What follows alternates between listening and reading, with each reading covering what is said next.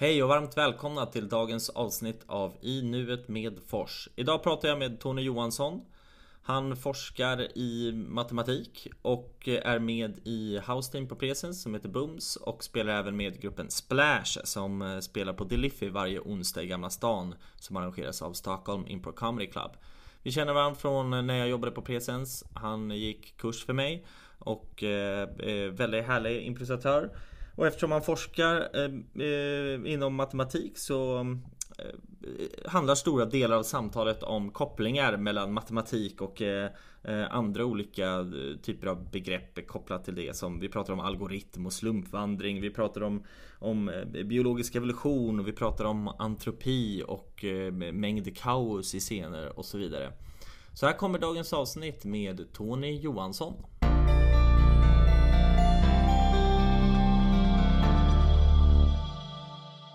Välkommen hit Tony Johansson. Tack Anders Fors. Du improviserar på Presence för tillfället i house-teamet Booms.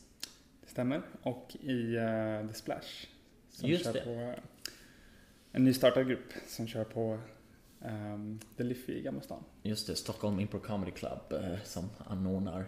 Ja. Och häromdagen så var första föreställningen där. Jag var med och spelade. Inbjuden som gäst. Hur kändes det? Det kändes bra tyckte jag. Det var väldigt intressant att köra.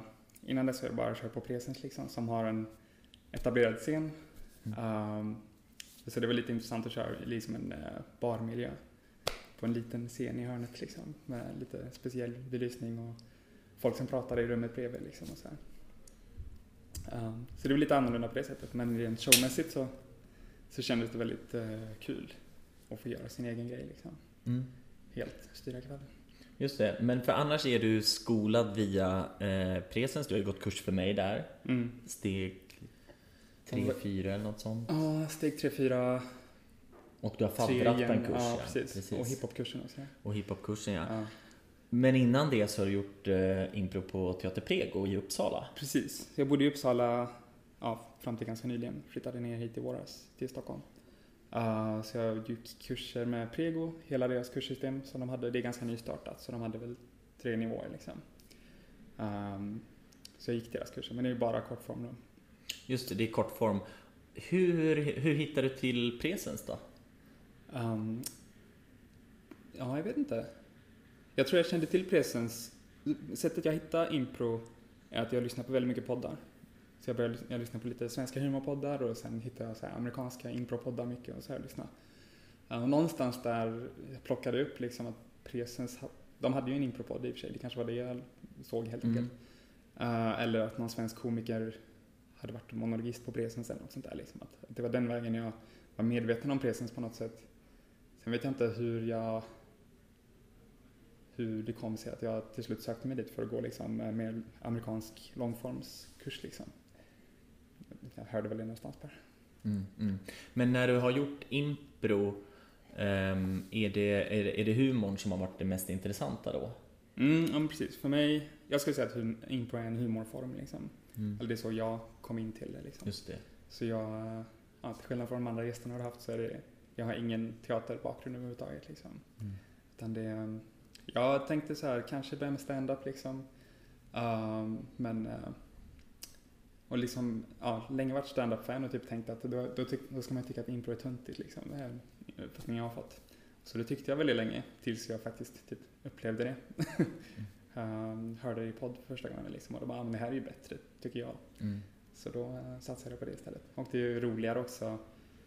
Stand-up kändes som att då ska man gå dit helt själv liksom, och det känns mycket mer ensamt på något sätt med stand-up. Impro lokaliserad gruppgrejen.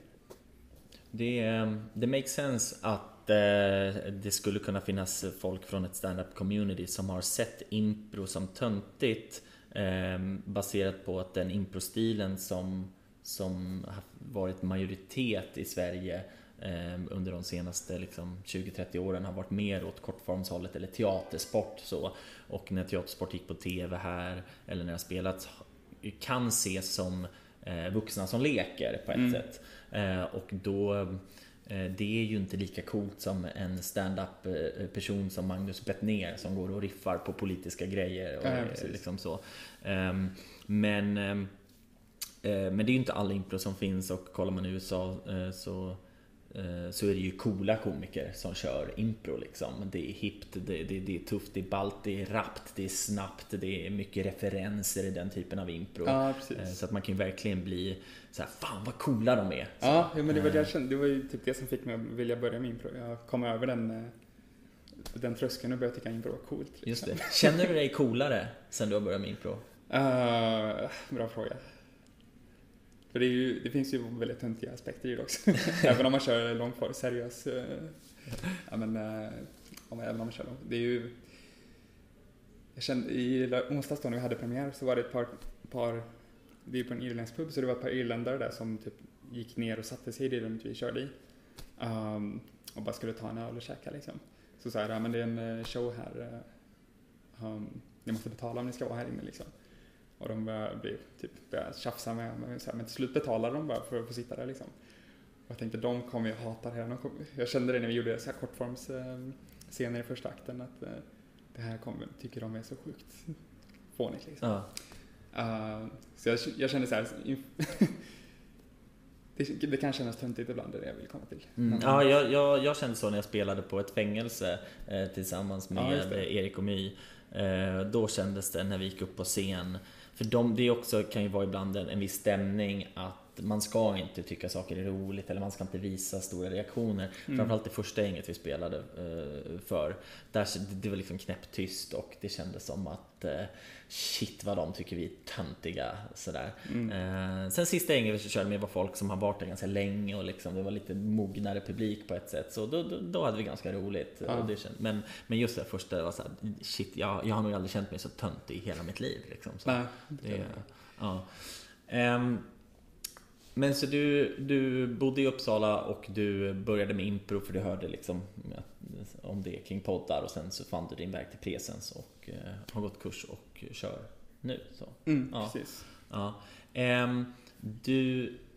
Jag ska bara svara på det som att se det som impro är en humorform. Jag håller ju med på ett sätt. Man skulle kunna säga att den typen av impro som du gör, och det är en ren humorform. Men jag har väl mer och mer landat i att man kan se improvisation som musik på något sätt. Att vi skulle nog tjäna på att subkategorisera de olika grejerna som man kanske skulle kalla man kanske skulle hitta på helt nya namn, precis som att sådär, i musik finns det punk och synt och alltså allt möjligt så. När det bara är så här, men jag kör impro, så börjar bli lika tomt som att säga jag kör musik. För att om du skulle ha en polare som går och ser er köra med booms och bara fan vad coolt det var med impro, vad roligt och hippt, och sen så åker de ner till Göteborg och är där och ser att det här är impro och går och ser någon grupp där, så skulle ju de kunna få se ett abstrakt konstnärligt stycke eller ett drama eller någonting så, och då skulle väl de skulle nog bli besvikna, för de har nog tänkt då så här, men vad fan, det här hette impro och det var det här, och det här hette impro och det var det här. Kanske att man skulle hitta på sådär, ja men är det impro comedy, alltså nu säger man väl i och för sig så här långform impro comedy kanske, eller precis. Så komisk långform. Man känner sig alltid så här när man drar de här genrenamnen, om man ska säga, det känns som så här, man stänger ut en viss del av publiken. Ja, men om impro inte är där än, att folk inte, att det är för svårt att marknadsföra det som den specifika typen av impro som det är, för att då blir folk typ men precis, för att det blir lite så här, vi spelar narrativ, dramatisk långform inspirerad av Jane Austen eller sådär. Det hade varit cool om man bara tar och hittar på namn. Man säger att det heter klonk. Ja, men som punkt. Ja, precis, där sådär. Vi kör klonk, vi kör prash, vi kör fluff. Alltså så. Och efter ett tag har det satt sig så hårt. Så att det inte låter helt nej, precis. Det makes sense. Det är som att säga spela jazz liksom så. Ja, precis. Utanför impron nu, så du jobbar med matematik. Precis. På vilket sätt? Så just nu är jag forskare i matematik. Postdoc heter tjänsten. Det innebär att jag till 90% forskar och sen undervisa lite och andra saker utöver liksom. Jag vet inte, den här siffran hittar jag på. Så för det mesta forskar jag liksom. Vad betyder det liksom? Så vad gör man när man sitter och forskar liksom? Alltså rent så här fysiskt så är det att jag sitter ofta med penna och papper liksom, bara funderar kan man säga. Och just nu håller jag på att skriva ihop en artikel, så då sitter jag med min laptop liksom. Skriver ner bevis liksom för saker.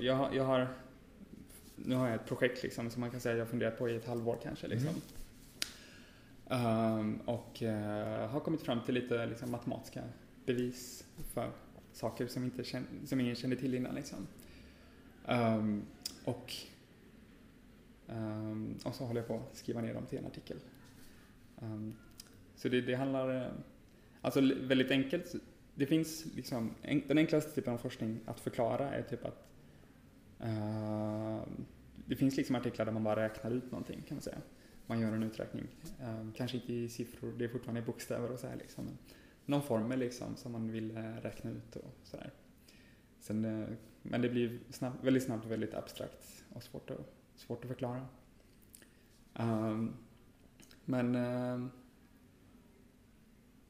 Ska vi se, förklara forskning på ett vettigt sätt. Det känns som, för jag visste själv inte så här, jag har pluggat matte länge och sådär liksom, och innan jag började forska känns det så här, jag känner igen den här känslan, vad gör man egentligen som forskare liksom? Men det är ganska mycket, man kan beskriva det som att man bara sitter och tänker liksom, och försöker bevisa saker.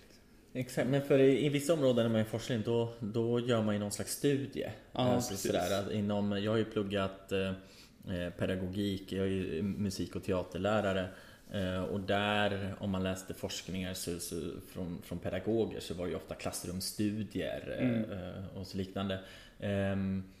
Så är det något liknande här, du kommer med hypoteser och sen så måste du genomföra någon slags experiment, men eftersom det är matematik så är det ju en rationell kunskap och inte någonting du empiriskt hämtar från en studie, eller? Precis, jag skulle säga att det finns den typen av matematik som är mer experimentell och sådär liksom. Så det här jag skulle säga min typ av matte går liksom, den är ganska väsensskild från typ andra typer av vetenskap, för att det är liksom logiska, stringenta bevis liksom. Du argumenterar för någonting bara liksom.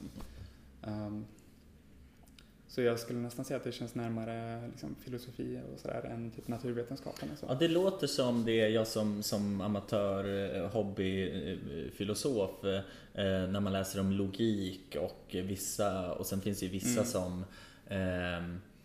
vad heter det? Whitehead eller vad heter det? Alltså heter han så? Eller Russell, flera av de här 1900-talsfilosoferna som pratar jättemycket matematik liksom så.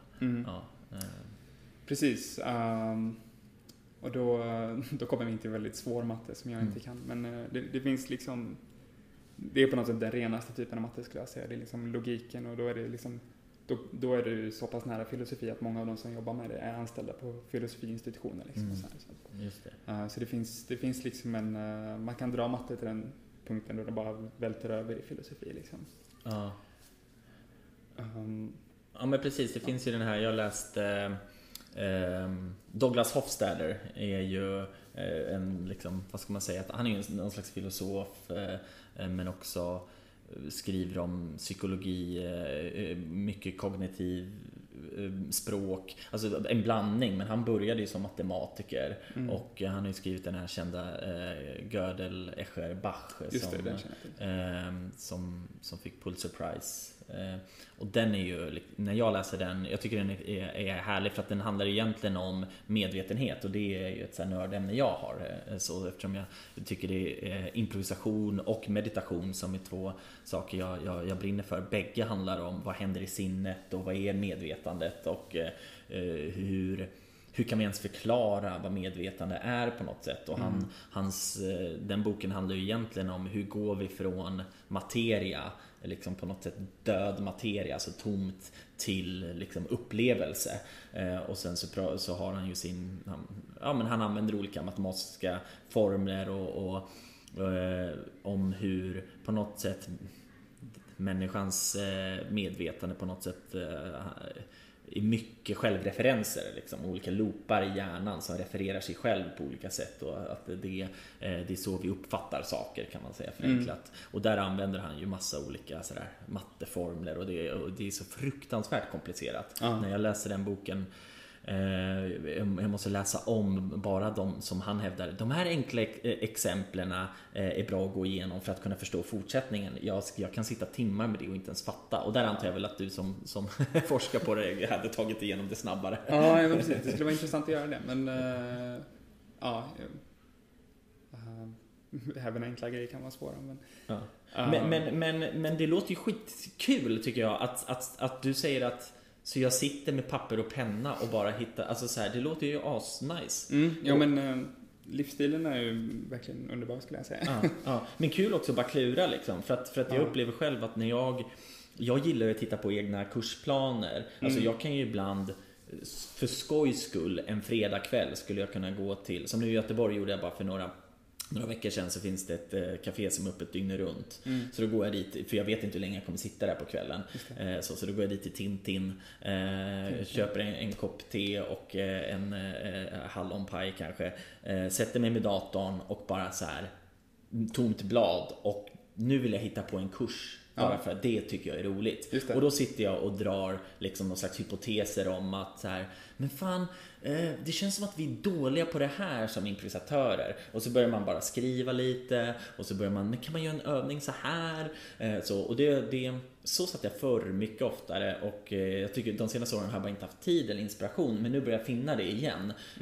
Och så jag gjorde det för några veckor sedan och känner inspiration inför de kommande veckorna, att jag tror att det kommer bli mycket mer sånt, för jag tycker det är så jävla gött. Är det någon liknande känsla för dig? Jag känner verkligen igen det där. Men väldigt så här, fredagkväll igår satt jag och jobbade. Det var fredagkväll igår. Jag borde gått på teatersport igår kanske egentligen, men jag satt hemma och jobbade istället, för att så här, just nu jobbar jag så himla mycket. Dels för att det finns två sidor av det också.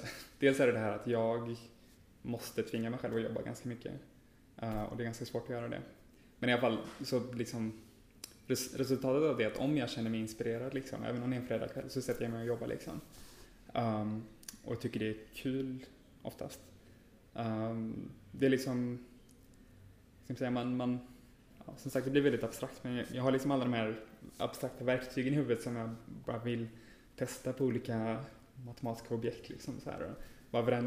Liksom man sitter och vänder och vrider på massa olika idéer i huvudet liksom, och försöker få allting att passa ihop perfekt, och det låter ganska likt, tycker jag. Och det du gör nu när du forskar, du försöker komma på olika saker som ingen annan på något sätt har kommit på, och visa varför det är sant på något sätt. Precis. Antingen det, eller komma på ett typ snyggare bevis till någonting man redan... Just det, en förenklad, eller inte förenklad, men alltså det är lättare att läsa av, eller liksom.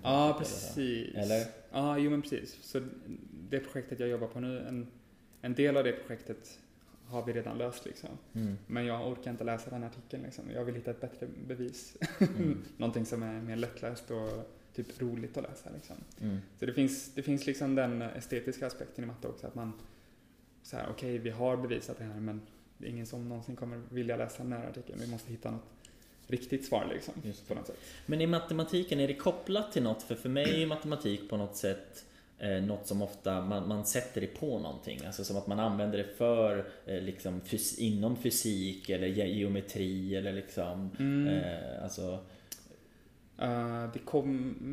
matten kommer ju ofta därifrån, men jag ska säga att de flesta matematiker idag som jobbar med ren matematik liksom,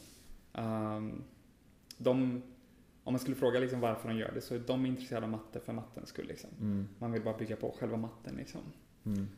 Men min forskning ligger ganska nära typ algoritmer och så här, datavetenskap, algoritmer. Just det. Så det händer att jag glider över i lite datavetenskap och kanske och då det är fortfarande så här väldigt rent abstrakt, men det är liksom att där är tillämpningarna ganska tydliga, att så här, nu studerar jag den här specifika algoritmen så här, som används i en dator, och typ bevisar att den är snabb eller någonting liksom. Just det. Är du inne i någonting i liksom artificiell intelligens eller deep learning och sånt? Nej. Eller vad heter det? Machine learning? Eller, Nej. Det kanske är samma sak. Är det... nej. Jag vet inte. Nej. Jag kan inte sånt där så bra. Jag borde kanske kunna det. Det är där pengarna finns just nu. Just det. Ja. Så att jag har låtsats i jobbansökningar att jag kan det, men jag kan det inte egentligen. Just det. För jag blir mer och mer intresserad återigen som så här glad amatör av artificiell intelligens och någon slags deep learning, för att jag ser kopplingar till improvisation, även algoritmiskt tänk på något sätt, att det är väl egentligen det, när vi hittar på övningar i impro eller olika principer, så är ju det samma slags tänk som när man försöker skapa en dataalgoritm som leder till någonting. If then grejen. Ja, men exakt. Men även liksom en slags ja och princip i någon slags liksom algoritm för det här. Gör du så här så antar vi att då bygger vi vidare på varandras idéer liksom. Så vi bara följer den liksom regeln på något sätt så. Ja, för jag tänkte på det lite, för så här, det kan bli svårt att förklara hur jag tänker här, men för detta var en tanke jag hade inför den här podden. Att min forskning, jag forskar ganska mycket på slumpvandringar till exempel, kan vi ta. Jag tror det är ganska lätt att förklara. En slumpvandring, okej. Så börja med, vad är en slumpvandring? Precis, vi kan börja definiera. Då är det enklaste sättet att tänka är att du kanske är i en stad liksom. Du är vid en korsning. Så väljer du slumpmässigt att gå längs en av vägarna tills du hittar en annan korsning. Och då, när du är där, så liksom helt oberoende av vad du har gjort innan, så väljer du en väg slumpmässigt och går längs den. Och så upprepa liksom. Så det har jag forskat på lite. Där kan man fråga sig saker som... man kan fråga en massa saker. Det jag har kollat på är liksom, hur lång tid tar det i snitt i någon mening tills du har besökt varenda korsning. Liksom. Och då beror det på strukturen på nätverket sen. Man kan liksom generalisera det här till abstrakta nätverk också. Och så min forskning bygger ganska mycket på så här, just slumpalgoritmer. Man har någon form av process där man bygger något form av objekt eller någonting. Liksom. I det här exemplet då bygger man en vandring, kan man säga. Och ett liksom lite genomgående grej att man typ ser vad man är, man känner till sin historia liksom, och sen gör man små slumpmässiga val hela tiden som på något sätt ska bygga någonting större. Och den känslan får jag i impro också, liksom, att när man inte har gjort impro så är man väldigt rädd för att säga, oj, ska jag behöva ansvara för liksom hela man måste komma på någon briljant scen liksom, och hur kommer man dit och allting. Men det är bara de här små nudges hela tiden, små slumpmässiga steg man gör. Och det finns någon liksom, i gruppen finns någon gemensam kraft som liksom styr åt rätt håll kanske. Men det är liksom, ofta i alla fall så är det ju inte några särskilt stora val, tycker jag, om man, eller det går att göra impro så att man inte gör det så svårt för sig. Man bara gör de här små valen hela tiden som bygger på den här strukturen då, som är scenen. Så jag ser någon koppling där liksom mellan där har jag någon form av matematisk bild av vad det är man gör när man bygger upp en scen. Att vi tillsammans bygger någonting lite med små slumpmässiga steg hela tiden. Liksom, så här.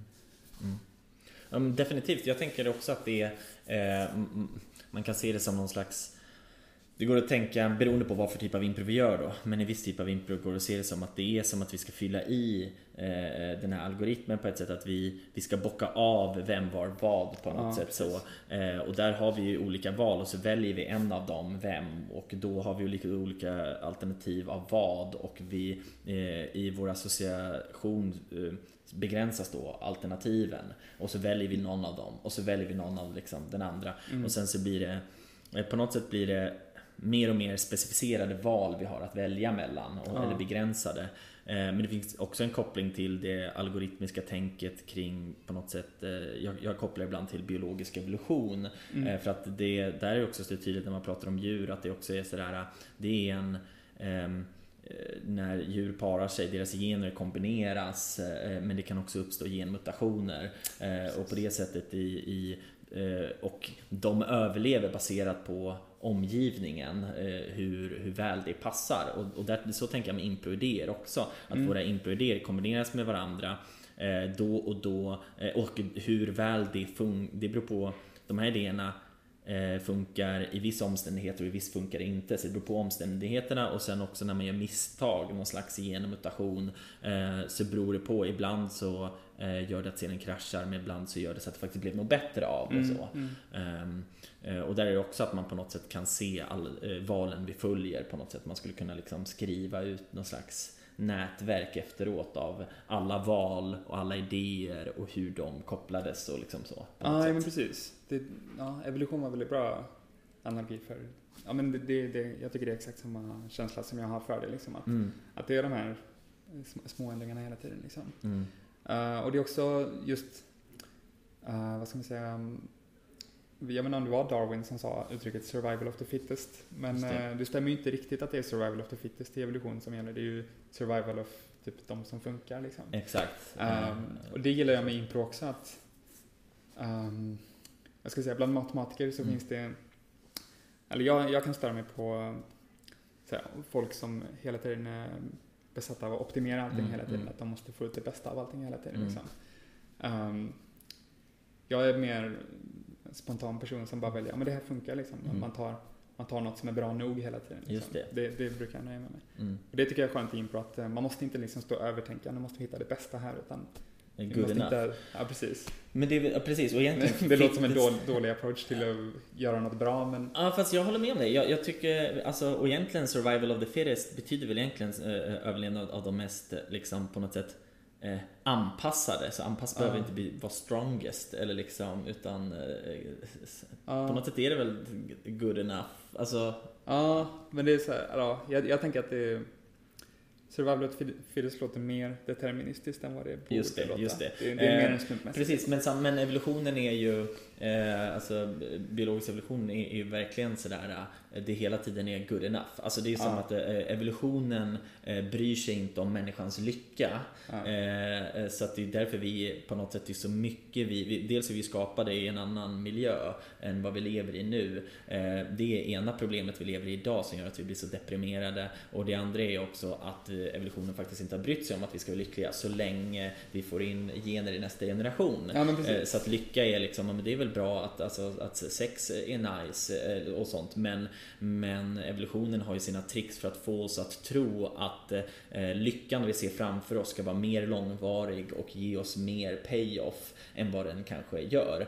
Så att man tänker att den här godisbiten, det kommer bli så jävla nice att käka den godisbiten, men sen när vi väl gör det så är det bra ifall den lyckan inte är så långvarig, och eftersom då hade vi inte fortsatt försökt få i oss socker liksom så att evolutionen är ju verkligen så här, de har gjort oss så här minsta den behövde för att få jobbet gjort liksom, men exakt. och det tänker jag väl in på, att eftersom det är en imperfekt konstform så finns det ju klara likheter, att vi kan aldrig veta vad som är det perfekta valet, och istället för att eftersträva att det måste vara det bästa, så är det liksom, det är på något sätt vi hela tiden tar good enough liksom. Så precis, det tycker jag det är befriande på något sätt, och det funkar bra med min livsstil.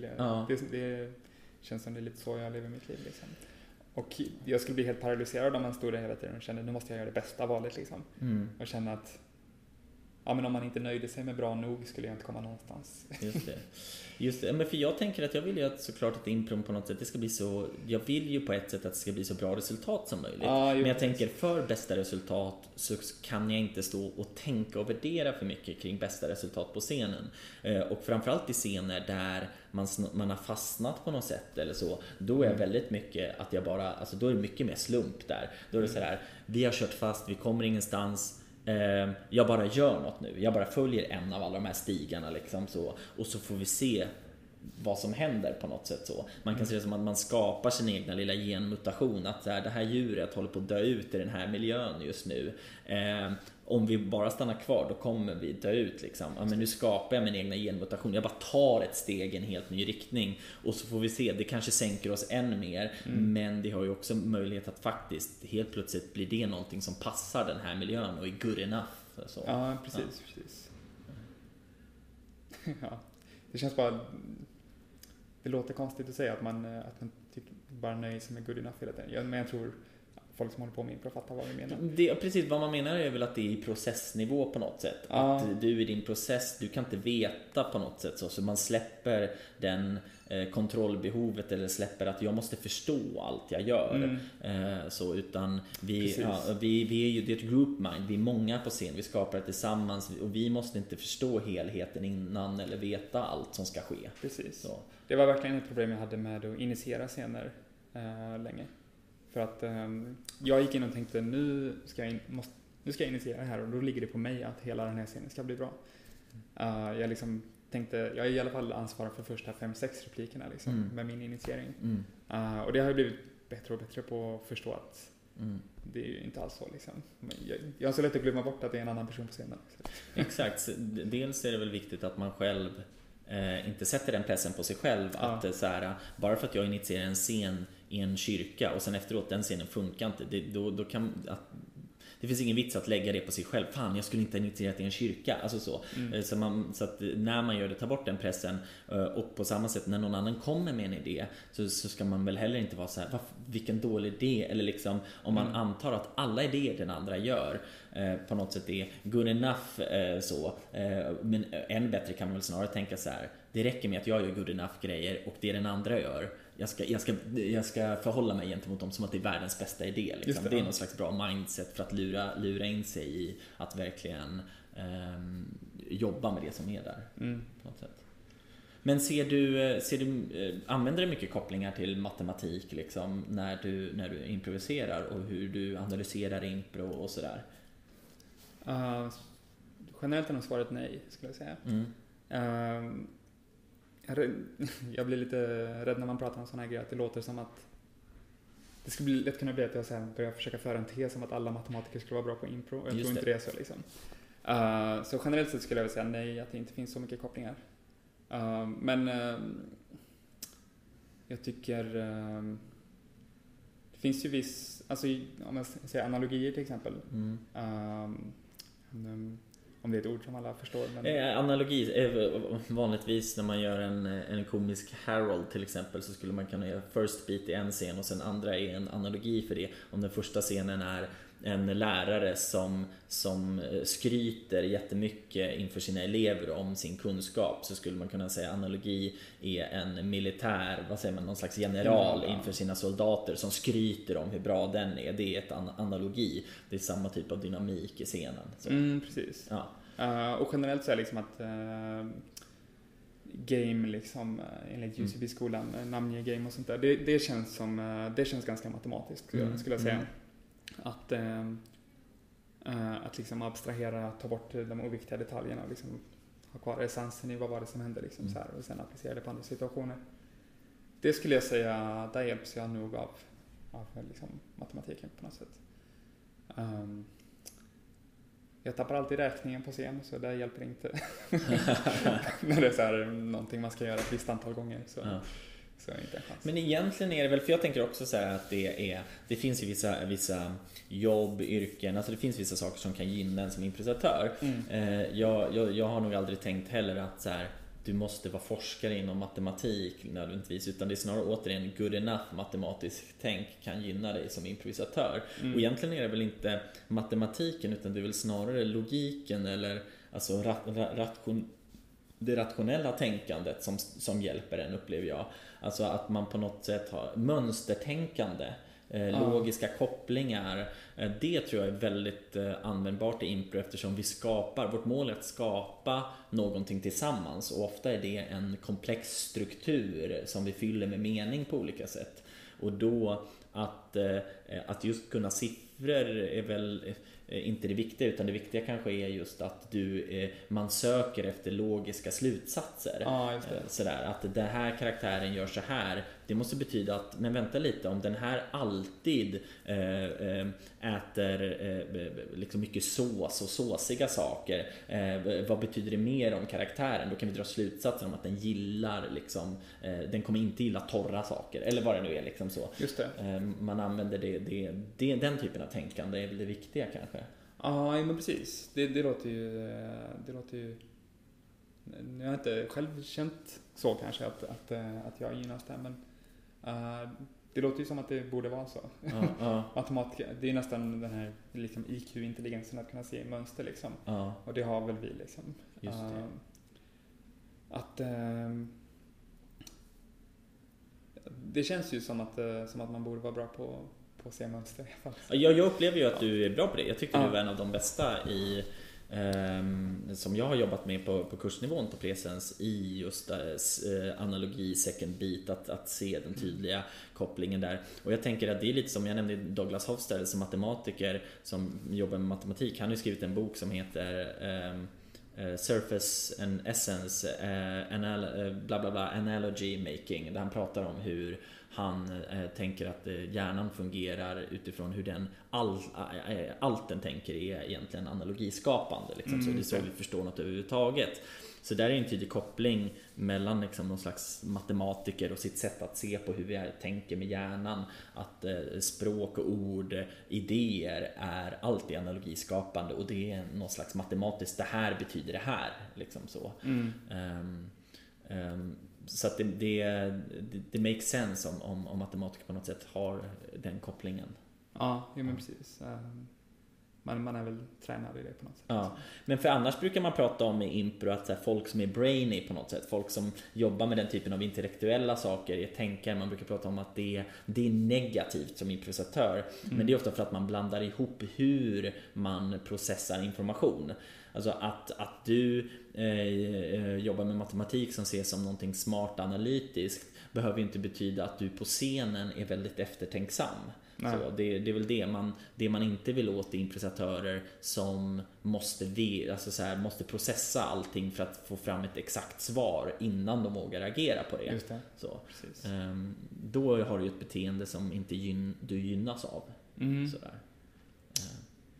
Men du kan ju lika gärna vara analytisk, smart, jobba med matte och allt det, men trivas med att kasta ut dina hypoteser spontant innan du har hunnit testa dem. Precis. Det är oftast då impro blir roligast tycker jag när man inte försöker vara för smart liksom. För jag tror att jag gynnats av, jag gillade matte alltså jag var duktig på matte fram till högstadiet och gymnasiet sådär.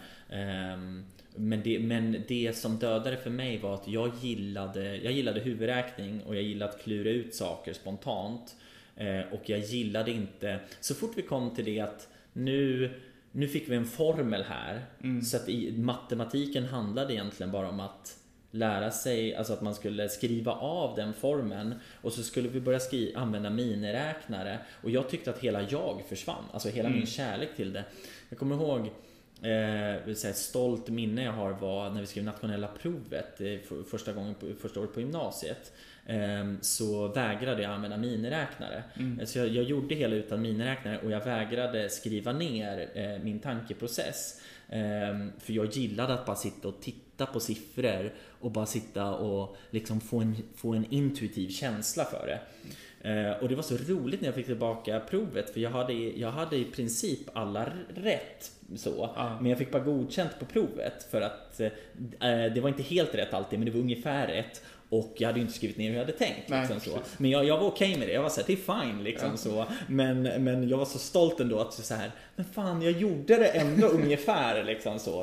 Att min intuitiva känsla ändå vägledde mig liksom, och det tyckte jag var kul. Så. Ja, jag tycker det är synd. Alltså jag fattar att jag vill inte gå in i skolpolitik här, men jag tycker det är synd, för många tycker ju matte är kul när de är bra på det, eller när det är rätt typ av matte liksom. Det är väldigt många som hatar matte, men det är för att de fick göra den tråkiga matten i skolan på något sätt. Där är det här bara liksom, ta en formel, stoppa in grejer liksom. Jag vet inte. Sen finns det ju, jag tror inte att alla skulle älska matte heller liksom. Men jag tycker det är lite synd. Det är en liten sorg snarare att det liksom inte lär sig ut rolig matte i skolan, som bara så här. Ja, men okej, det här kanske inte kommer att vara så direkt tillämpbart när ni ska jobba som ekonomer liksom. Men här får ni liksom konstformen matte liksom, lite åt det hållet liksom, att eleverna skulle få se lite av det roliga, och sen kanske om de blir inspirerade av det, kanske de tar en mattekurs liksom.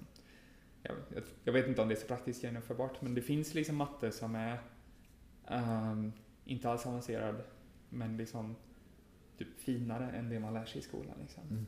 Bara ett annat spår av matte. Liksom.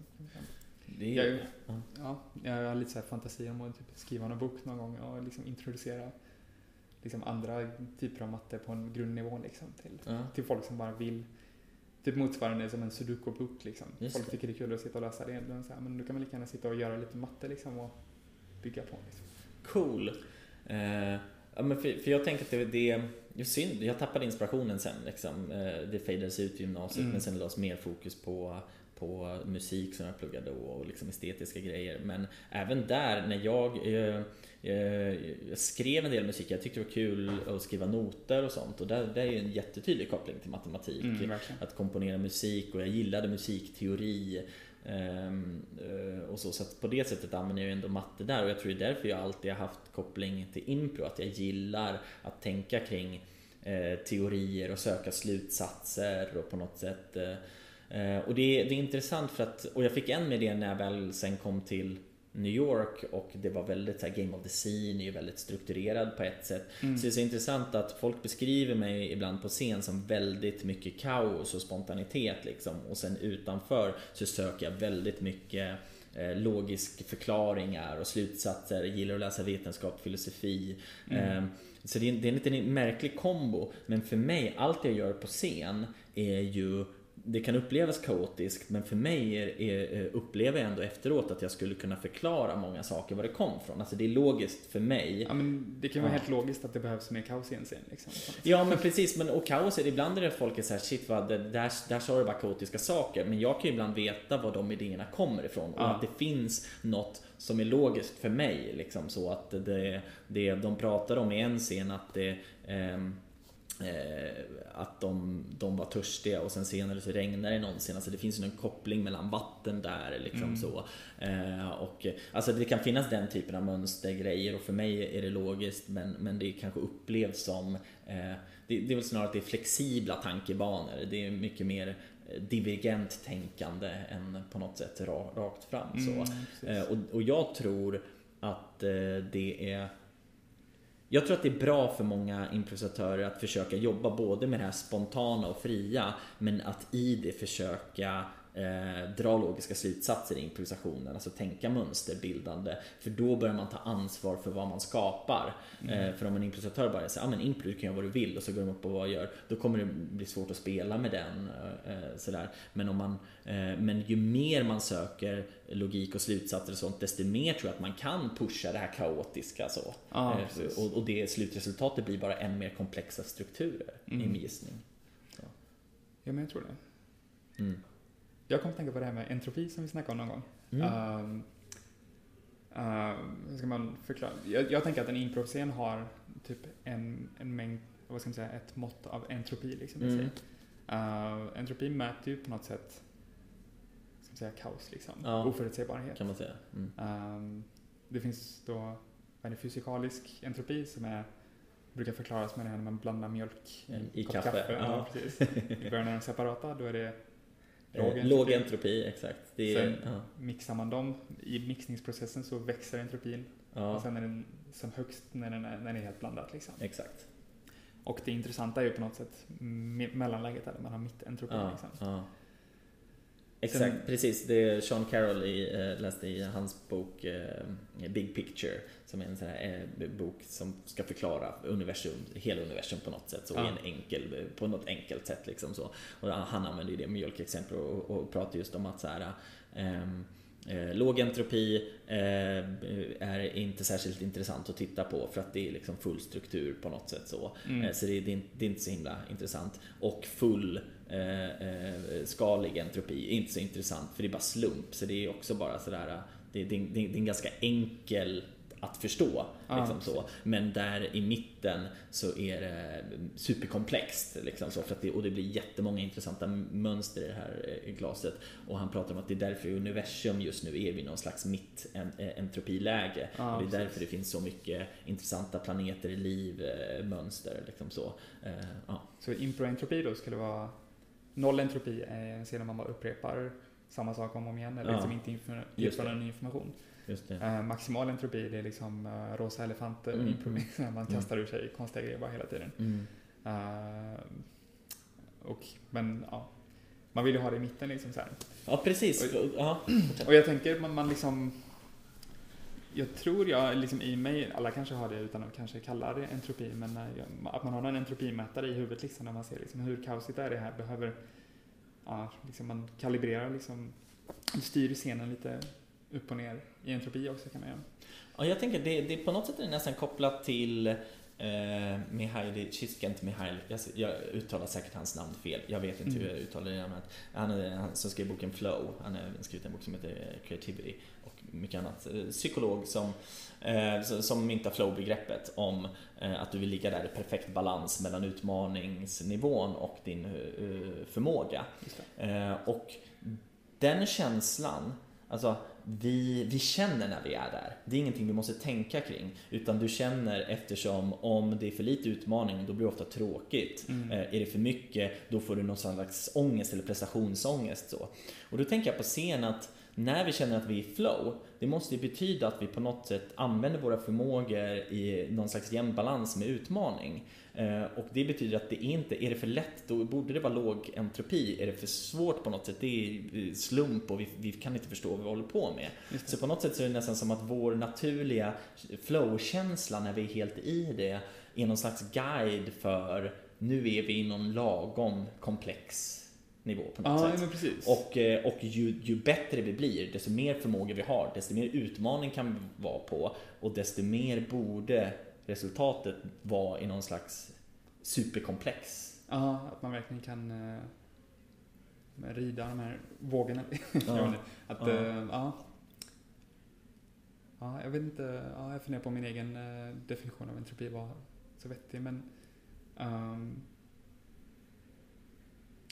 intressant. För jag tänkte, när jag undervisade musikal impro så pratade jag mycket om det i dansnummer. Där använde jag mycket sånt för att vi övade på så här tydliga, konkreta formationer. Och sen så ibland var jag bara så här, men break it, liksom, go chaotic. Och när de gjorde det, då ökade entropin. Men då brukar jag säga, försök finna vad för ny struktur skulle ni kunna vara i nu. Så säg att de är 9 pers, så de står i så här 3-3-3, alltså som en 9 på en tärning skulle se ut. Och så står de och dansar i en sån formation länge. Och så säger jag break it och så springer 2 till ett hörn, 4 till något annat kanske och så vidare. Och det ser helt kaotiskt ut. Och då säger jag så här, men se omkring och se, finns det något komplext mönster som ligger nära det, så ändra inte tillbaka till att ni bara går till 01, utan försök att finna. Och då kanske det blir att 4 står på rad längst till vänster och sen så står 2 i ett hörn på något sätt. Och hur många har vi kvar? Vi har 3 kvar. Och sen står 3 i en snedlinje som tvärsar hela scenen på ett sånt sätt. Det är ju inget jättetydligt mönster jag kanske har sett förut. Men när jag ser det utifrån så kan jag se att det här är en struktur. Alltså det här är något, det är inte bara slump. Men det är betydligt mer komplext än det tidigare. Så där var en sån och det började de öva på då när de dansade med den gruppen, att så här, men nu är vi nog nu har vi varit enkelt här länge och det känns inte inspirerat eller det är så. Nu börjar vi bryta upp det, men är vi bara i kaos jättelänge, då blir publiken så att de här springer ju bara runt, de samspelar ju inte eller så. Så då börjar man leta efter de komplexa strukturerna. Ja, precis. Ja. Tänker du att det är något man skulle kunna applicera på en 2-persons-scen liksom, sådär? Jag tycker mer som en analys av en scen på något sätt liksom, att om lite det här crazy town-tänket, om det blir för tokigt liksom, om jag vet inte, jag tänker mer som en ganska enkel så här bedömningsgrej bara av hur galen en scen var eller hur ointressant den var liksom. Om man inte kommer någonstans så kanske man ska försöka lära sig som improvisatör och liksom skruva upp sin entropi lite liksom. Men om man känner att det alltid blir bara tokigt och fånigt liksom, kanske man ska lära sig skruva ner det lite.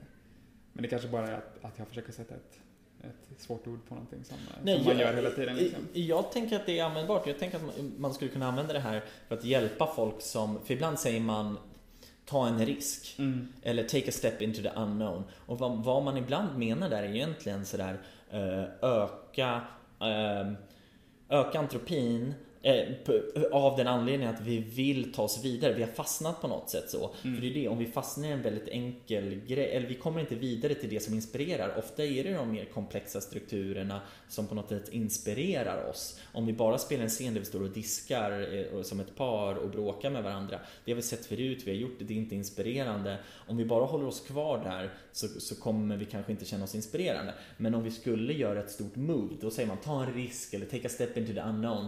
Och resultatet av den feedbacken är ju att vi ökar antropin på något sätt så. Så att som analysverktyg så tänker jag absolut att det är vettigt att kunna plocka begrepp från vetenskap, filosofi, matematik och liknande, de begreppen till impron, för att det kan hjälpa oss förstå liksom så, vad det är vi gör, och att det inte är något negativt. Att skapa kaos låter ibland negativt, så men du bara skapar kaos. Men sen, men det beror ju på när jag gör det. Det gör man inte alltid. Man gör väl sånt om det finns en anledning till att här, vi är oinspirerade, vi kommer inte vidare. Då kanske jag gör det movet. Och skapa kaos behöver inte vara heller. Man kan höja då entropin genom att bara göra ett nytt fysiskt move, eller bara slänga in någon ny specifik liksom. Men gör ett val. Exakt, och det är det jag menar, för folk säger ibland du skapar kaos där, och det låter som att man inte tar ansvar för det, och det låter som att jag gör ett move som är helt random. Ibland gör jag det, kanske om vi står och diskar, då är jag så här, vi behöver ta oss vidare. Jag skulle kunna göra något helt random move, men min förhoppning är snarare att det är vad jag kallar jump and justify. Att du gör hoppet först och sen justify det. Så att du sätter dit någonting som ser ut att vara helt slumpmässigt till den strukturen vi har, och sen binder du den dit så att du bara går omvänt, istället för att jag måste veta innan hur den är kopplad. Så som Game of the Scene är ofta du ska veta innan hur det är kopplat till, men om du har fastnat i någonting, då kan vi vända på steken och göra något och sen binda det till det hela. Men det låter som att det låter negativt ibland när folk säger så här, du tar inte ansvar för det, eller du bara skapar kaos, du vill bara göra konstiga saker. Och min intention är ju alltid att jag vill inspirera oss för att vi ska kunna skapa något mer komplext tillsammans. Och det är inte för att komplext alltid är bättre, men jag tror att publiken vill ju se någonting som inspirerar dem. De vill inte se det som de alltid kanske har sett förut så, för då finns ju ingen anledning att gå och se det. Precis. För jag fick sån här koppling nu, så att det här jump and justify låter, det är så här, okej, man skjuter entropin i höjden liksom, drar in något konstigt, och sen justify drar ner det igen liksom, till en högre nivå där det var innan liksom, på något sätt. Och samma sak med dansgrejen, där de först står i tärningsform och sen kastar runt sig och sen hittar ett mönster i det, så här, liksom, entropin sköt i höjden och sen ner igen, men på något sätt högre än där det var innan. Ja, men precis, man försöker liksom hålla, entropin kan ju vara hög eller låg, men den vill vara någonstans där i mitten skedet på något sätt så, och det är väl det vi balanserar, och ju mer, det är väl det som, ju skickligare vi är som improvisatörer, desto högre entropi på något sätt, desto mer komplexa strukturer kan vi göra utan att vi tappar det till slumpen på något sätt. Medan med nybörjare, där ser man ibland något som de egentligen man tänker att erfarna improvisatörer hade kunnat hantera den här situationen, men nu hände något oväntat och det bara ballar ur fullständigt liksom, och det går till Crazy Town. Och det finns ju en anledning att man brukar säga så här: you can go to Crazy Town but you have to take local. Det finns något sånt citat, att det, och anledningen till det är att man menar så här, men du tar det lokala tåget eller vad man nu säger till Crazy Town, är ju för att vi ska kunna följa med på resan. Och vad betyder det? Jo, det betyder att vi förstår hur du logiskt kom dit, vilket betyder att det är inte slump, utan det finns en struktur vi kan följa. Och det är det som när jag och Robert Weitz, vi körde ju mycket vad vi kallar kaosimpro när vi spelar mycket tillsammans på Company.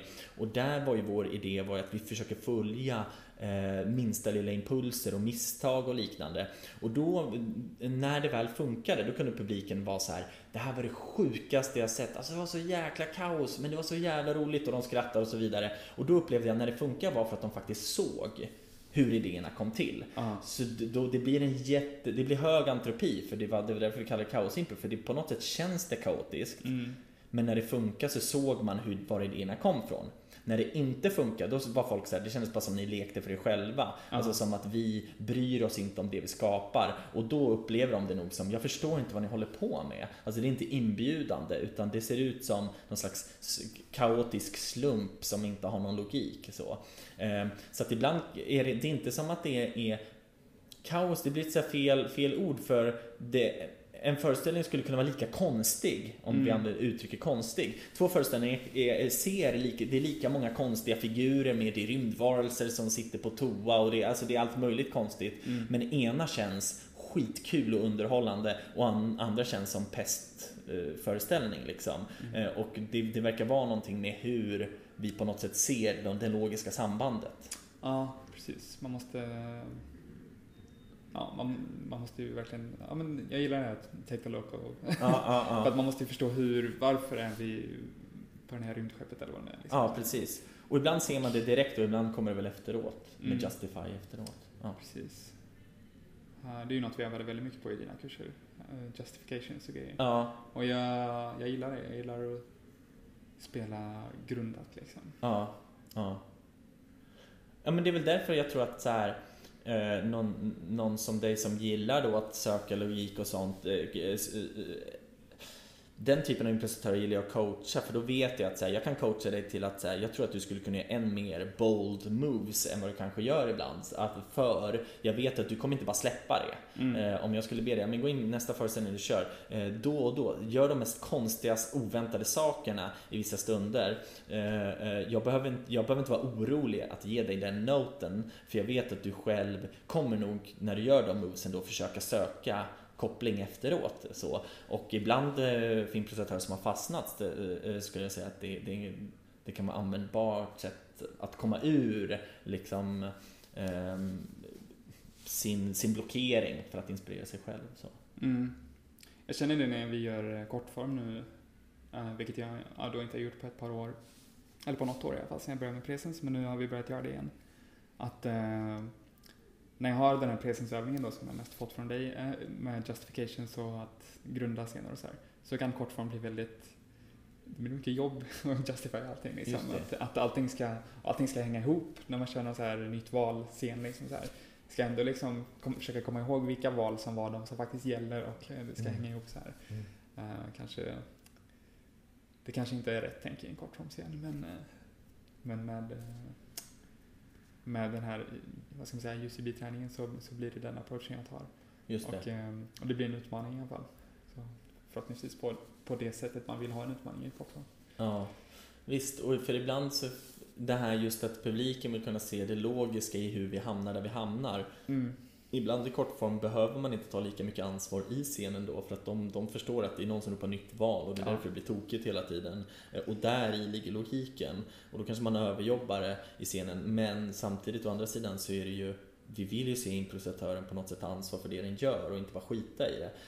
Jag upplever ibland att på något sätt när jag kör kortform, om vi ropar nytt val för ofta och vi inte har någon stomme i scenen, då ökar antropin så pass mycket att jag som improvisatör, jag vet inte vilka repliker är sagda, vad är det egentligen som händer, och då när jag säger nytt val, då känner jag att så här, jag vet inte vad som är inspirerande av de här grejerna, jag bara säger saker och då är vi verkligen i slumpvärlden totalt. Så. Nytt val kanske är det tydligaste exemplet på det här med styra antropin liksom. Precis, och man kan använda den på olika sätt. Så jag har gjort det någon gång där man har använt den som en slags feedbackövning till improvisatörer i att försöka, det kan antingen vara att jag kommer säga nytt val så fort de inte gör, alltså när de inte gör specifika val, för att jag vill att de ska öva specificitet, eller jag vill att de ska göra val som för storyn framåt, eller så här, när de inte tar en risk, då säger jag nytt val. Så att det går ju också att sätta den som säger nytt val på ett tänk, sådär, att vi gör den här tekniken nu för att vi ska öva något. Många av kortform games från början är ju för att vi ska träna på olika typer av beteenden. Sen har det blivit att det är underhållande eller roligt om vi gör så här, och då börjar vi göra det för publik, men och så tränar vi lite på vad är kul inför publik, men vi tänker inte lika mycket på just det här kan faktiskt lära oss eftersträvansvärda beteenden för att göra underhållande scen eller bra scener eller bra impro. Så, ja.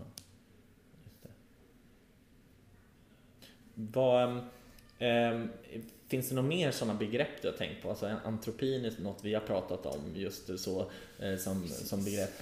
Finns det annat sådär som du tycker är användbart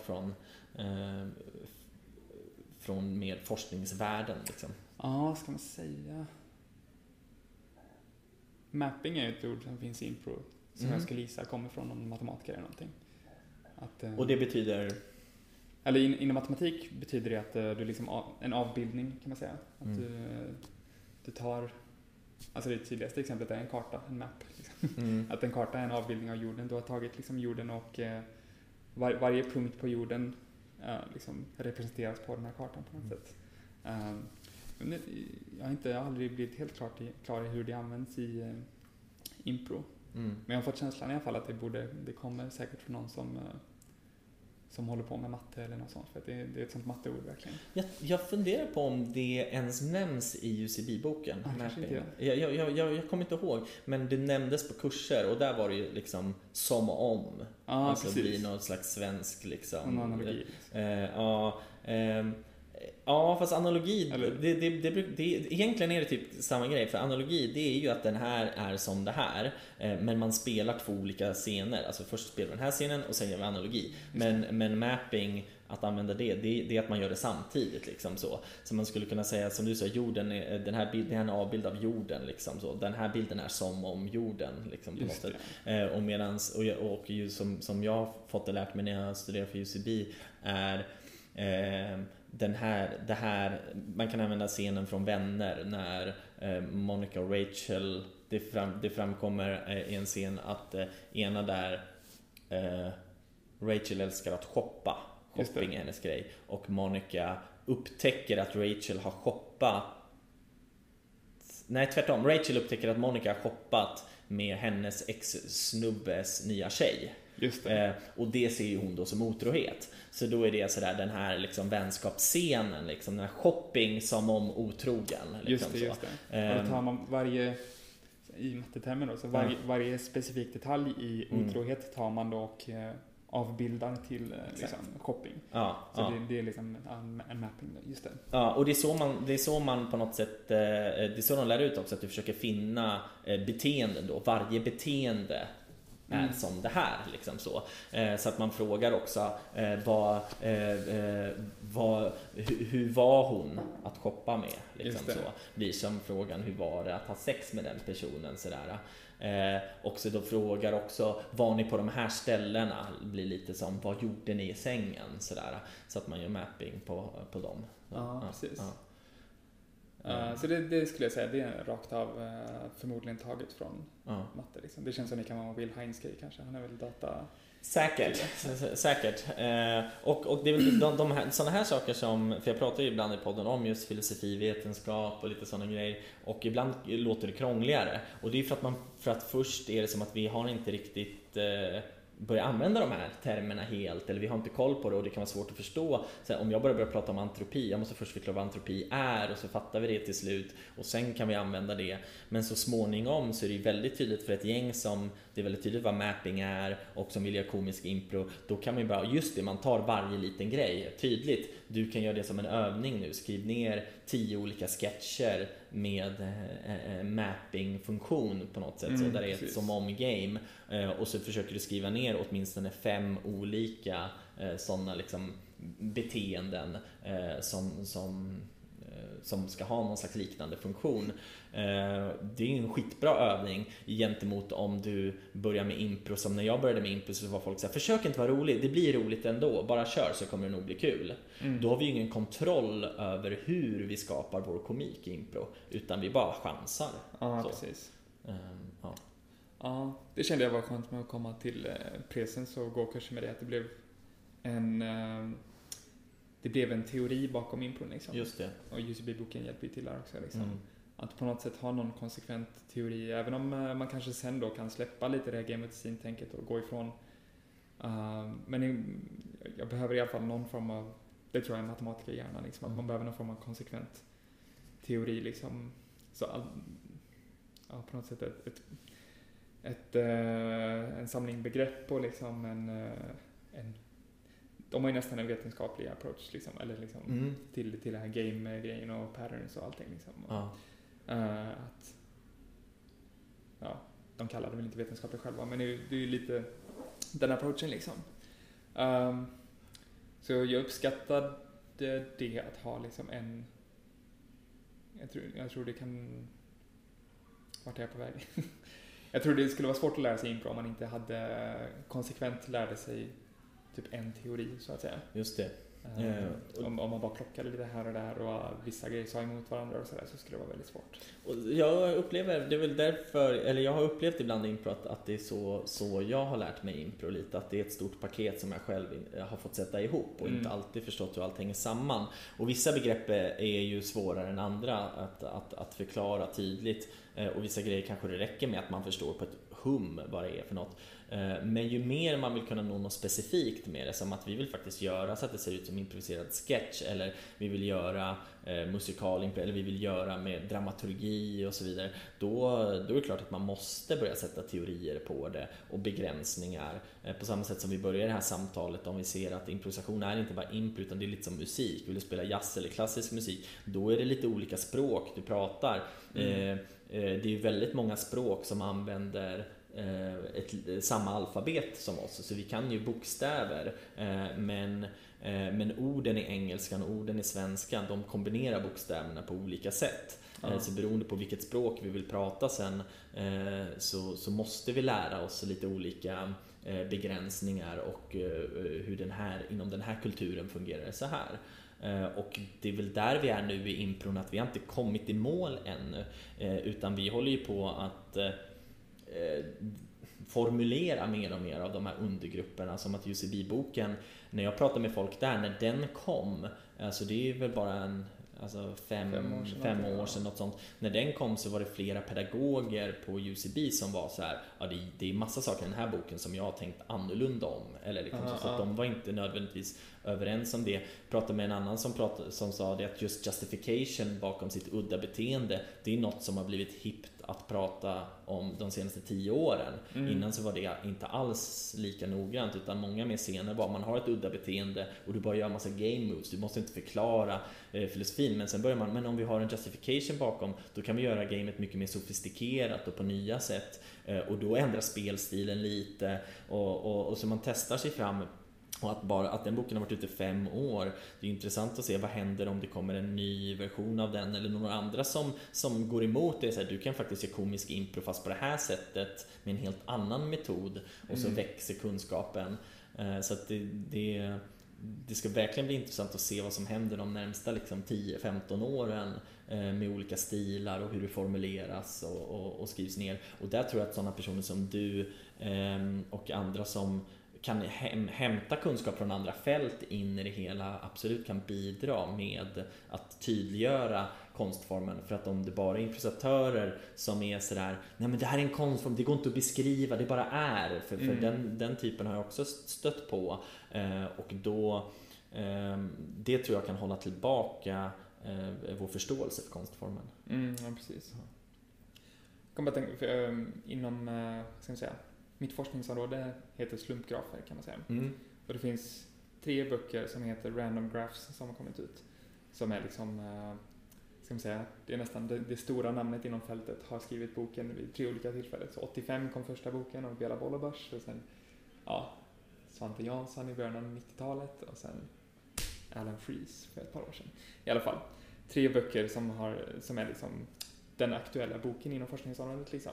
Och det är kul om man går tillbaka då till Bolobachs bok där från 80-talet och bara, det är så svårt att läsa, det är så gammalt språk liksom, och liksom, de har bara inte ord för de här teknikerna som nu är så här fullständigt standard, och bara, så att det är liksom, går nästan knappt att läsa liksom. Och det går, jag menar 30 år inom matte är inte så lång tid, men man tänker att matte är så pass gammalt ämne att så mycket borde inte förändras på 30 år liksom, men det är verkligen ett helt annat ämne nu än vad det var då liksom. Och jag skulle tro att impro liksom, har väl säkert samma utveckling, att man uppdaterar sin terminologi och liksom, vetenskapen isär hela tiden, och kollar man 10 år isär så ser det väldigt annorlunda ut. Även om UCB själva skulle skriva om boken så skulle den säkert se väldigt annorlunda ut. Och vissa begrepp förändras och vissa begrepp omdefinieras. Alltså det är ju om man tänker som jag hörde ett tag var så här, var inte i konflikt, fick man höra så där. Man ska inte vara i konflikt i en scen.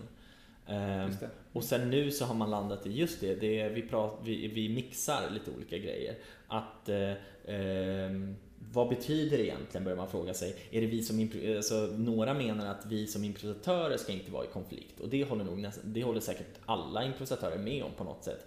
Att vi som improvisatörer ska inte vara i konflikt om informationen i scenen. Alltså om du tror att det här är en strand och jag tror att det är ett flygskepp, då är det en konflikt om vad som faktiskt är sant i den här scenen. Och det kommer göra att vi kommer ha svårare att skapa den här scenen tillsammans, för vi kommer automatiskt att missförstå varandra och det blir förvirrande för publiken. Därför är det bra att vi ska inte vara i konflikt om vad det är för scen vi är i, om den sceniska kontexten, och gärna inte vara i konflikt om vad gamet är eller vara i konflikt om vad scenen handlar om. Vi vill på något sätt vara överens om det. Det betyder inte att vi måste förstå allt, men åtminstone inte vara i konflikt om det. Men i viss impro så är det ju också bra att så här, var inte i konflikt, alltså att karaktärerna, och det har ju att göra med, beroende på vad för typ av impro man vill göra och resultat. Så om vi ska spela ett drama, ett relationsdrama, då är det klart att vi letar efter den dramatiska konflikten. Så när jag började med impro så fick jag höra ibland så här, hitta konflikten, så. Alltså hitta konflikten i scenen, så. Och sen hörde man någon annan säga så här, nej, ni ska inte vara i konflikt när ni improviserar. Och jag förstod inte riktigt till en början att man pratar om två olika saker. Så att dramatisk konflikt, men och i viss typ av impro så var inte konflikt i början. För om man tänker dramaturgi eller storytelling, så är det bra ifall vi skapar en positiv plattform, för det blir högre fall när konflikten väl kommer. Alltså så vi startar positivt, det är konfliktfritt, och sen finner vi här i det som blir motståndet för protagonisten, sådär. Och i UCB så är det ju, att vara i konflikt i början, det kan man väl vara, men man försöker vara det bara ifall det gynnar det komiska grejen. Men det betyder att vi måste veta vad den komiska grejen är kanske. Utan det enklaste är väl att bara skapa en konfliktfri base reality med karaktärer som bara är där, och så får vi se. Men visst kan det vara konflikt i en base reality ifall det är en del. Det är viktigt att det är en del av base reality. Ja. Men det är ett sånt begrepp som jag tror folk börjar bli tydligare med nu. Så att låt inte karaktärerna vara i konflikt med varandra i början för att vi vill kunna äta bla bla bla och så vidare. Ja. Jag tror det kan vara viktigt för impro det här att inte vara för precious liksom med de gamla uttrycken. Om vi kommer till en punkt där typ jag och, det är ju redan lite otydligt så här. Om vi hittar något bättre uttryck för det, så ska vi inte, tycker jag inte man ska vara så här typ bry sig om att, jag ska säga, det känns som att folk kan vilja hålla kvar vid gamla uttryck och sånt där. Men om man då ser på typ hur vetenskapen gör det, så här bara så här, ja men vi har bättre uttryck nu. Det är ständigt uppdaterande liksom så här. Just det. Sen kanske det blir krångligt på något, jag vet inte. Men jag och det som är synd med det är just det att det är någonting som en karaktär kan säga. Alltså, och i vissa övningar så gör man det att man säger det som karaktär och improvisatör. Och jag tycker det kan vara ett användbart verktyg, men då måste man vara tydlig med hur man går vidare. Men för ibland så man säger jag och liksom, och då är det så här, karaktären måste säga jag och, eller jag som improvisatör måste säga jag och via karaktären. Ibland, då är det nästan så här, men kanske att jag kör ibland mer bara att jag struntar i att prata om jag och säger acceptera, addera. Det är så uppenbart att det är inte som att jag säger säg, acceptera, addera, utan det är gör. Liksom så. Du som improvisatör ska göra det här, du ska acceptera, addera. Men om man använder uttrycket säg, då är det någonting man säger, det är inte någonting man gör. Så vad gör jag och, kanske man skulle säga i så fall. Men det låter lite konstigare. Så att acceptera, addera, du accepterar det medspelares idé och adderar till den. Det är nästan tydligare på svenska än vad jag och är. Så. Precis. Sen just jag och, vet jag inte, upplever du att folk har svårt att förstå det? Jag vet inte, ibland kanske vi problematiserar för mycket kring det. Men folk fattar om man gör det som en övning. Men om jag tittar på en scen, det har jag gjort ibland om jag går på en föreställning, så sätter jag mig i publiken och så tänker jag, nu ska jag titta hur mycket folk faktiskt verkligen accepterar det eller säger ja och till varandra, hur mycket man bejakar en andras idé och bygger vidare på den. Så kritiken mot oss professionella och semiprofessionella som håller på är att vi fuskar ganska mycket med det. Alltså man märker att någon säger något och så vrider vi om den idén lite, eller vi lyssnar lite grann och så går vi vidare på nästa. Vi är mycket bättre på att vi bara attackerar liksom, det här var det roliga, eller det här handlar om, eller liksom sådär. Så att det är inte att vi verkligen använder den helt, men det kanske har att göra med att vi inte har gjort den tillräckligt, eller att det kanske inte behövs, att som UCB menar, vi byter ut ja och mot heightening the game på något sätt när vi är game-delen. Så det kan ju ha att göra med det och inte att det är att vi missförstår jag. Så. Nej, precis. Nej, det tror jag inte. Jag vet inte. Jag tror inte att det är någon. Jag har inte märkt något större problem att professionella inte jakar liksom. Just det. Jag tänkte mer på i alla fall så här med nybörjarnivå att om man ska lära ut det att om jag. Det känns som jag har hört folk prata om jag också, att det är så här, det är lite otydligt och det känns som. Jag vet inte om nybörjarelever har så svårt att förstå det. Nej, du har nog rätt i den spaningen kanske att vi problematiserar det. Men det är också för att det är flera av dem jag pratar med i podden. Vi kommer från en generation där man inte pratar om jak utan man sa bara bejaka. När jag började gå kurs då var det bara bejaka var uttrycket. Bejaka! Sådär. Och då var det som att haka på, och det blev väldigt mycket att man bara var glada karaktärer som hakade på allting. Så, för att man också lärde sig du ska vara glad mot din medspelare liksom så. Och det är en sån här John Stonian psykologisk grej att bli positiv liksom av din medspelare. Men då blev det att det bara var positiva karaktärer som bara sa ja, men adderade ingen information eller sådär. Och sen så började jag och smyga sig in ju mer influenser vi fick från andra länder på något sätt. Så att jag upplever att när jag undervisar 2012 kanske jag sa bejaka, och när jag undervisar 2013 så hör jag och liksom. Och alltså så att så det kan ju vara det att i början när man börjar prata om det att man liksom hade svårt att förklara på ett tydligt sätt eller liksom jag vet inte. Kanske jag som kommer in i det som ändå relativt ny och som för mig känns jag också som att jag alltid har varit där liksom. Ja, precis. Och det kan ju vara att du har haft pedagoger på prego och sen kommit till presens hos oss och att det är pedagoger som liksom verkligen har försökt vara tydliga med det liksom. Men upplever du att det finns andra begrepp och sånt som du inte förstår eller andra begrepp som du tycker det här kan vi nog skrota eller det här förstår jag inte eller är det mest tydligt liksom? Ja, det har jag inte tänkt på riktigt. Det är en väldigt bra fråga. Men jag kommer inte på någonting just nu. Vad har vi för olika begrepp? Ja, men man pratar framing, justification. De flesta av de begreppen vi har kört på presens är ju begrepp kopplade till just hitta det roliga och sånt liksom. Och jag har ju hållit på senaste tiden och funderat mycket på spontanitet, och nu har jag landat på att jag kanske övertänker det liksom. För jag har varit så här, är det tydligt när man säger var spontan, vad betyder det liksom sådär. Och så har jag försökt finna sådär, hur kan jag förklara det, och gått in på massa komplicerade sätt att förklara, och så nu är jag tillbaka på att jag är så här, men folk fattar nog vad det är. De fattar nog att det är sådär, jag ska inte planera allt framåt så. Så jag kanske inte måste, för att det är att jag själv har upptäckt att jag kan vara spontan på olika sätt.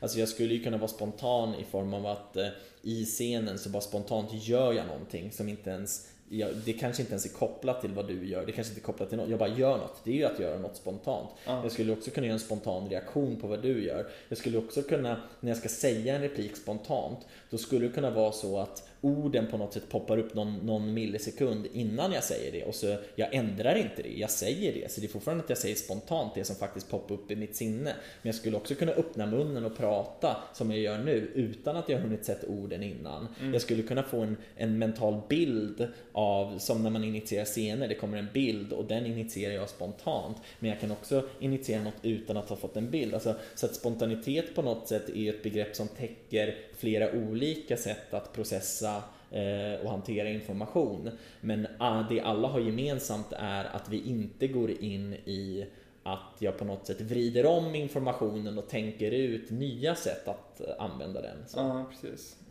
Och det tror jag alla fattar. Ja, men jag tror alla fattar det.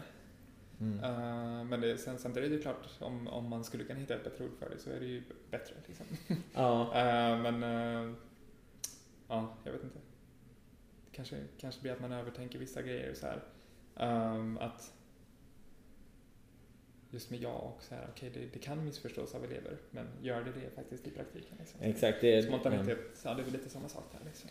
Precis, för det är något jag har tänkt på i den här podden också, att jag pratar så mycket analytiskt och kritiskt och gräver i det här, och sen som häromdagen så var igår jag såg teatersport på Impro-studion, och de flesta i publiken är publik som kanske aldrig sett impro eller går någon kurs, och de tittar på impron och det var en rolig föreställning, men mycket av det jag pratar om och analyserar och sånt, det har ju liksom ingen riktig betydelse, även om vi hade följt vissa principer än mer eller gjort si eller så. Den här publiken hade kanske inte märkt någon skillnad, alltså de är nöjda ändå. Ibland är det som att shit, vad jag brinner för att nörda kring improvisation, men det fyller ingen större funktion för konstformen i sig, för publiken. De kommer inte se någon skillnad, eller de bryr sig inte om det. Sådär. Nej, det är väldigt få publikmedlemmar som är så inbitna att det gör en skillnad.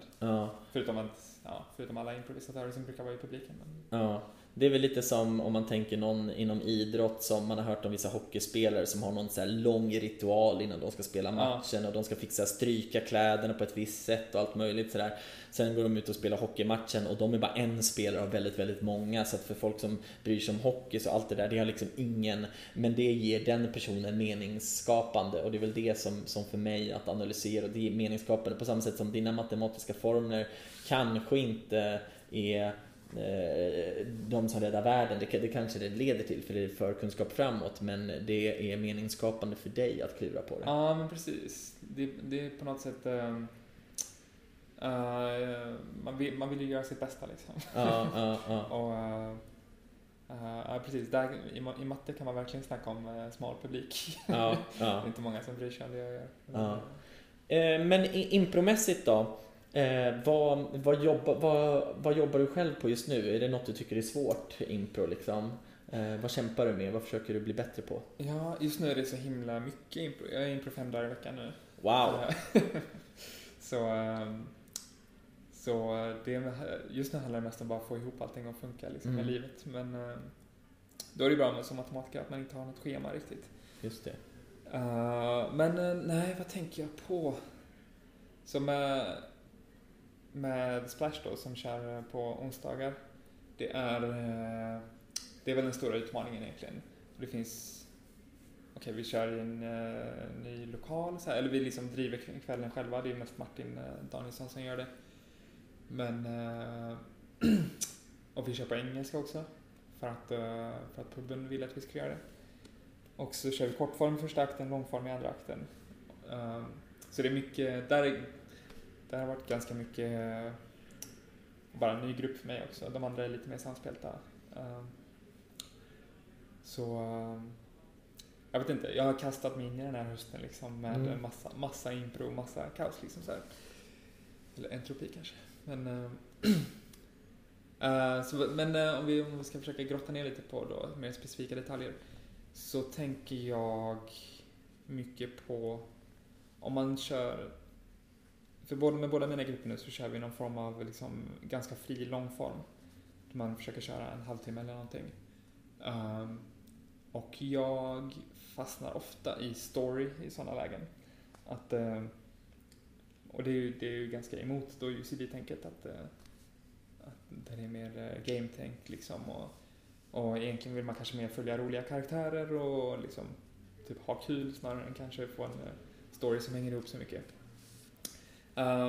Så jag blir ofta liksom lite blockerad sen, liksom, men nu vet jag inte vart jag ska ta det här, för att om jag bara får en rolig idé så här, den här personen har gjort något lite roligt beteende, det känns så här, inte schysst mot storyn typ, att ta bort därifrån och bara köra en sketch här, något dumt. Men det handlar väldigt mycket generellt om man ska försöka bredda det här lite så att alla kan relatera kanske, så handlar det om jag försöker förstå rytmen i en lång akt liksom. Just det. Hur man får ihop en längre akt. I stunden känner jag mig ganska trygg i liksom mina färdigheter som improvisatör. Men just med det långsiktiga, det vill säga en halvtimmes improvisation är svårt tycker jag. Det låter ju som den typen av kunskap som kommer av erfarenhet. Det man pratar om sådär, när man ser improvisatörer som har någon slags fingertoppkänsla. Det känns som att de kan flexibelt anpassa sina val utifrån stundens behov på ett sätt som kan vara svårt. Att hur lär man sig ens det där? Men det är som du säger, man får in rytmen i det. Att det fanns en period när jag spelade mycket i New York och det var mer liksom, en föreställning ska vara 22 minuter och man blir bättre och bättre på att så känna av när det har gått. Man vet när det har gått nästan 18 minuter. Man kan känna så här, nu har vi 4 minuter kvar. Alltså, man får det för att man gör det sätter sig i kroppen. Man har varit i liknande situationer förut och man börjar känna av då. Man börjar se saker som man inte har tänkt på. Att man märker att efter 6 minuter, om den här föreställningen är yberhögt kaotiskt tempo, så bara automatiskt börjar man känna av det och så här, ta ner tempot i scenerna och liksom tydliggör grejer. Men är det långsamt, då börjar man liksom dra upp tempot, och det är den typen av grejer som är mycket svårare att få på kurs, steg 1-4 kurs, att sådär öva på, för att det man kan nästan inte fejka den situationen i ett läroexempel, utan man måste spela med ett team många gånger och själv liksom reflektera efter, testa i och så vidare. Så, ja. Precis, och det är någonting som och också att diskutera med gruppen också, liksom, känna hur hade ni känt om jag gjorde det här liksom? Hade det varit ett bra val? Så här, man kan nästan gå in på den nivån men framförallt är det väl bara att köra många gånger liksom. Som sagt, med en ny grupp så lär man känna varandra bättre och köra många sätt, så tror jag sånt sätter sig liksom på något sätt. Just det. Man lär sig där ute. Just det, alltså, ibland säger folk att man ska spela mycket, man lär sig att spela, och det tror jag på också sådär, så länge det är att man verkligen har ambitionen att hela tiden förhöja, liksom, prata med gruppen och sådär. Och det är nästan som att föreställningen har sin egna såhär, survival of good enough liksom, eller så att genom att man testar massa saker, så börjar man omedvetet också märker att du får en viss typ av respons när du gör så här, och du själv kanske inte är själv medveten om det, men gör du den typen av beteende 10 gånger och får positiv positiv respons på det liksom, så kommer du fortsätta göra det, och är det något som du märker, det här folk hakar aldrig på när jag gör så här, du behöver inte ens intellektualisera kring det, utan automatiskt det Pavlovs grej liksom. Ja, men exakt, verkligen, det betingas, och det är det positiva med att spela mycket sådär, men då måste man ju spela med en grupp där man verkligen får testa på det sättet, att inte, alltså sådär, så. Precis. Vad har du för ambition med impro då? Liksom, vill du så småningom börja undervisa impro också?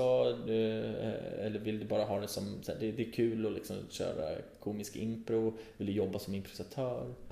Nej, jag gillar tanken på att ha det som en extra grej. Jag vill, ska säga, matte är fortfarande min nummer 1 grej liksom. Det är där jag är bäst, så på något sätt, och det finns också mer pengar där. Så det känns mer realistiskt att försöka ha något form av jobb där åt det hållet, och sen kanske bara uppträda någon gång i veckan eller något med impro, liksom. Ha det som en sån som en grej man gör någon gång i veckan, bara uppträda liksom. Och det betyder inte att jag inte vill bli bäst på det liksom. Men jag har liksom inga drömmar om att undervisa eller jobba med det liksom. Just det. Cool. Vi närmar oss slutet här av det här samtalet. Men jag tänkte fråga, du har ju på relativt kort tid ändå i mina ögon tagit dig långt inom impro. Att du ändå spelar i House Team på Presence och du kör varje onsdag med Splash. Har du något tips till andra som nyligen börjat gå kurs och sånt och också har den ambitionen? Jag skulle vilja spela, som du spelar ju inför publik i princip 2 dagar i veckan. Liksom, om folk vill ta sig dit, har du något tips? Vad kan man göra? Jag gick ju på extremt mycket impro nu under våren framförallt. I alla fall på Presence. Jag gick på nästan alla föreställningar liksom. Och jag läste 2 kurser parallellt någon gång och så här, och så att ett av tipsen är dels i sig, tycker jag, att gå på föreställningar är ett tips. Jag lyssnar på mycket poddar också med impro, det kanske är tips, det kanske har hjälpt mig också, jag vet inte.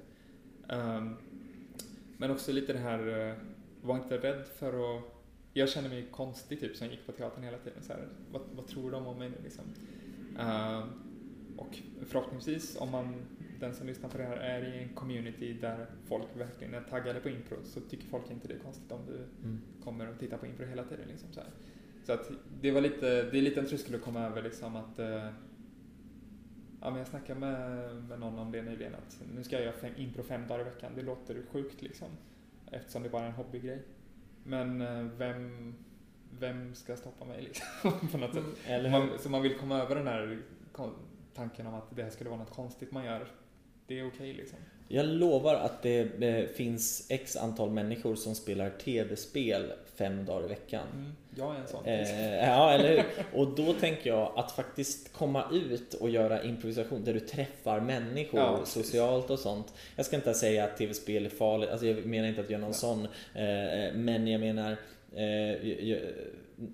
det är bara för att man inte vet vad det är eller att det känns okänt eller så. För jag har också fått sånt i Göteborg. Det var väl något tillfälle när jag gjorde inte jättemycket impro egentligen, men jag kanske gjorde 3-4 dagar i veckan, vilket inte är mycket. Men då var folk sådär, men akta så att du inte bränner ut dig, eller liksom shit, du gör det för mycket liksom så.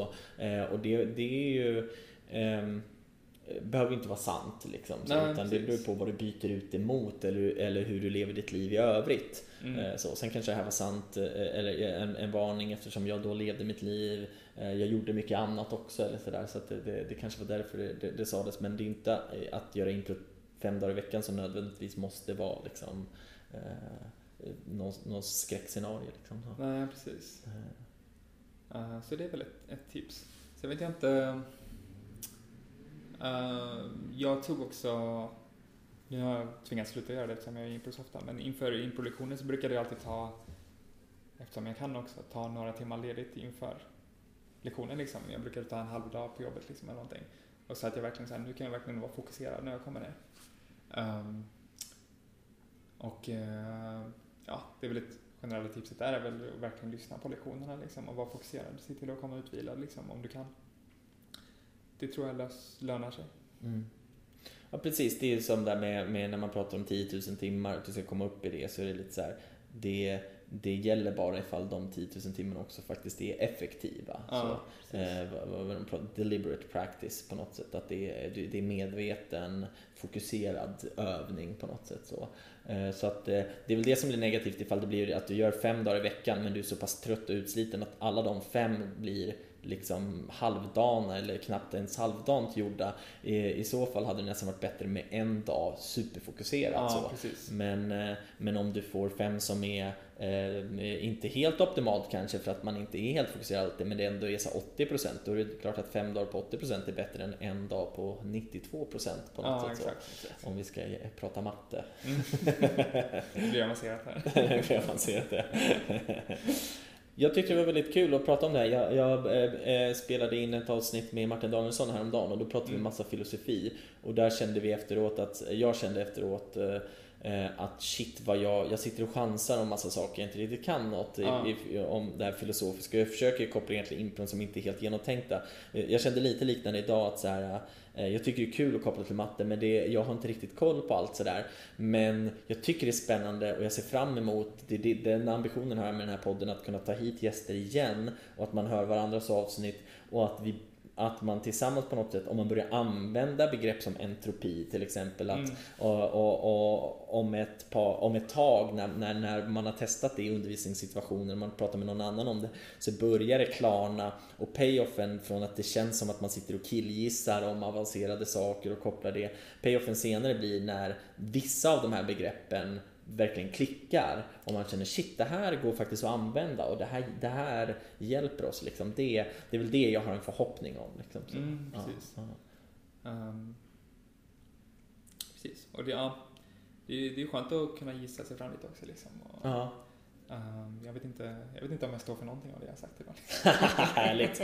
Man måste börja någonstans, och det här är ju i nuet. Vi sitter och pratar, vi har inte förberett vad vi ska säga. Så jag ser fram emot att förhoppningsvis, som jag sagt till många andra gäster också, att jag gärna träffar dig igen någon gång, så får vi se om vi har ändrat någon åsikt om någonting. Så får vi se vad vi är då. Precis, det blir intressant. Det ska bli kul att fortsätta följa din impro-karriär, och se fram emot att få spela med dig igen någon gång inom en snar framtid. Tack detsamma. Tack att du kom hit. Tack själv.